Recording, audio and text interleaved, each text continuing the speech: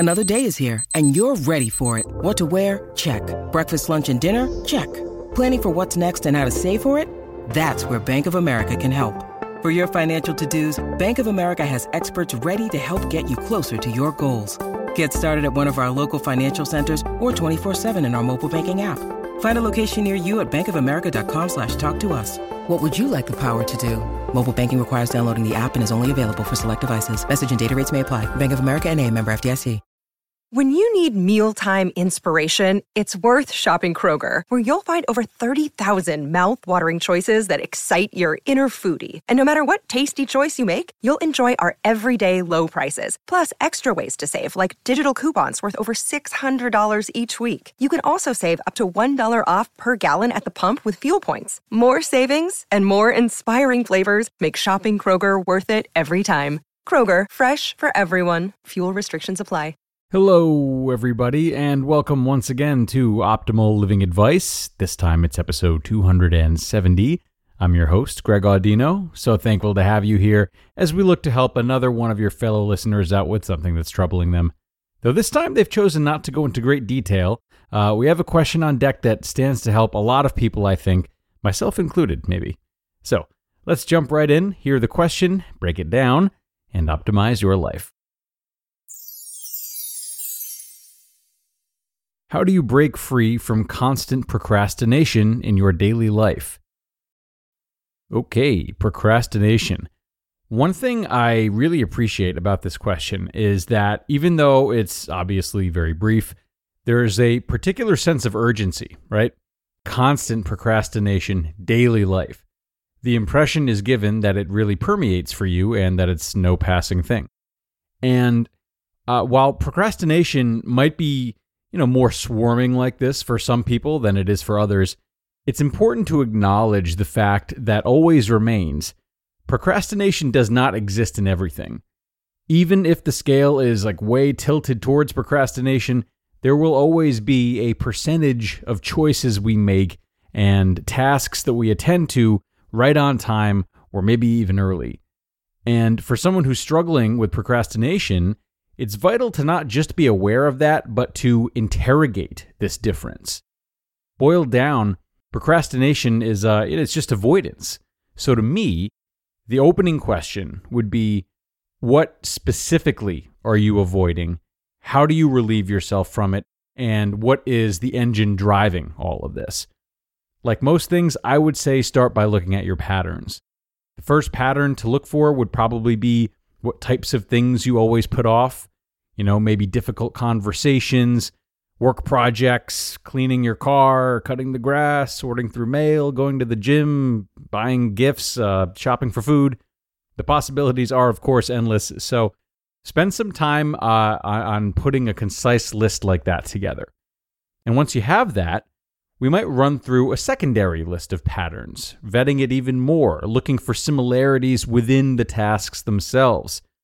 Does this avoidance tend to happen maybe at a certain time of year?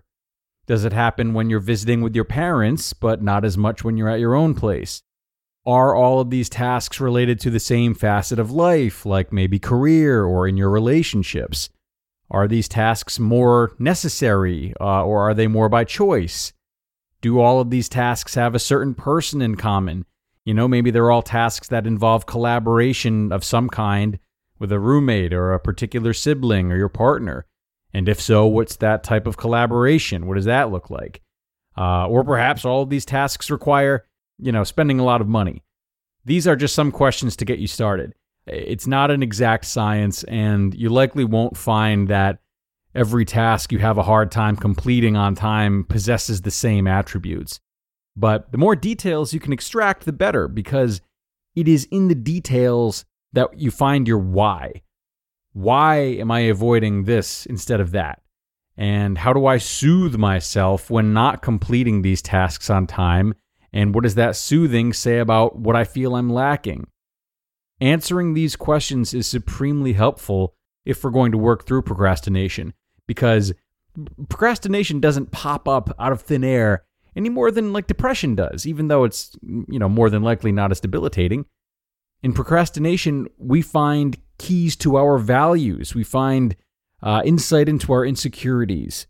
By examining our tendency to procrastinate, we're able to arrive at more structural questions that are really important. And some of those might be, am I trying to be perfect? Why? For who? Do I fear judgment? Do I rely on the hope of completing a task later? Like, is it essential for me to feel as though I have that level of achievement to look forward to? Do I feel that by accomplishing certain tasks that I'm answering to someone that I hate the idea of answering to? These types of questions help us distinguish between the parts of life that we feel confident in, are of value to us, or comfort us, from the other parts of life that we just need to dismiss until later because somehow emotionally they just feel like too much to bear. And once we have that separation, those lists, we have information with which we can change our approach to acting on the unpleasant tasks and start to move towards a life without procrastination. We're better prepared to redefine success, get to know ourselves better, bring more joy to difficult tasks, or maybe even have the wherewithal to remove those tasks from our schedules altogether if we feel they don't really serve us. So let's think about how this might look. So say you've discovered that the tasks you always seem to put off are large tasks, okay? Regardless of importance, if they take up a large chunk of time, you tend to put them off. So that's what they have in common. That's the pattern. Now, internally, the work may involve reflection questions about why time-consuming tasks are so daunting. Have you consistently been judged for having poor concentration? Do you have an existential fear that spending too much time on one thing takes away from your ability to have a variety of different experiences? Those are just a couple of options. And then meanwhile, externally, the work could involve breaking big tasks into small, manageable portions with rest periods in between. Or you might couple these tasks with activities that you enjoy that don't feel like work. You might consider putting in a rewards type of system as well. So we'll use going to the market or the grocery store as an example for now. So say you live an hour away from the grocery store and your family of 5 follows a really specific diet. So you've got an hour each way to drive, plus a lot of focused shopping to do once you're there, which balloons this whole ordeal to over 3 hours easily and feeling as though you've lost your whole afternoon maybe. You might break this task down by ordering non-perishables online or meal kit delivery services online, and then buying produce from a local farm closer by. Or you might make market trips into a whole family day. So if the market's in the city, maybe you drive into the city first to do some fun things together with your whole family, and then going to the market is the last thing you do, and then you drive home afterwards. Or you might reward yourself with a task that's really enjoyable afterwards, after you've gone to the market. Like exercise, for example. So if working out is your favorite part of your routine, crazy as it may sound for some, then you might benefit from having it as something to look forward to after having a long task that feels more obligatory out of the way first. Again, like going to the market. So whether you take this simultaneous approach or just an outside-in approach or just an inside-out approach, you have options. I personally, however, would just not sleep on the opportunity that lies in deeply questioning the roots and the nuances of your procrastination, because procrastination most certainly provides a window into what you're dismissing in your inner life, not just your outer life. All right, dear friends, Asker, I hope this episode gave you some new material to work with as you try to climb out from under your procrastination. And for everyone else, as I said in the beginning, procrastination exists in different traces, and you can probably find that to be true in your own life. So even if it is just marginal and you generally have good self-control, consider digging a bit deeper and seeing what it has to teach you. I'm really grateful to have been able to answer this question today, guys, as I am every question. So if you have one you'd like to send in, please email it to me at advice@oldpodcast.com, advice@oldpodcast.com.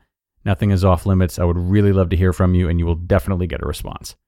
Other than that, it's time to go, everyone. Time to wrap up. Have a great rest of your day, and I will see you again for the next episode, where your optimal life awaits.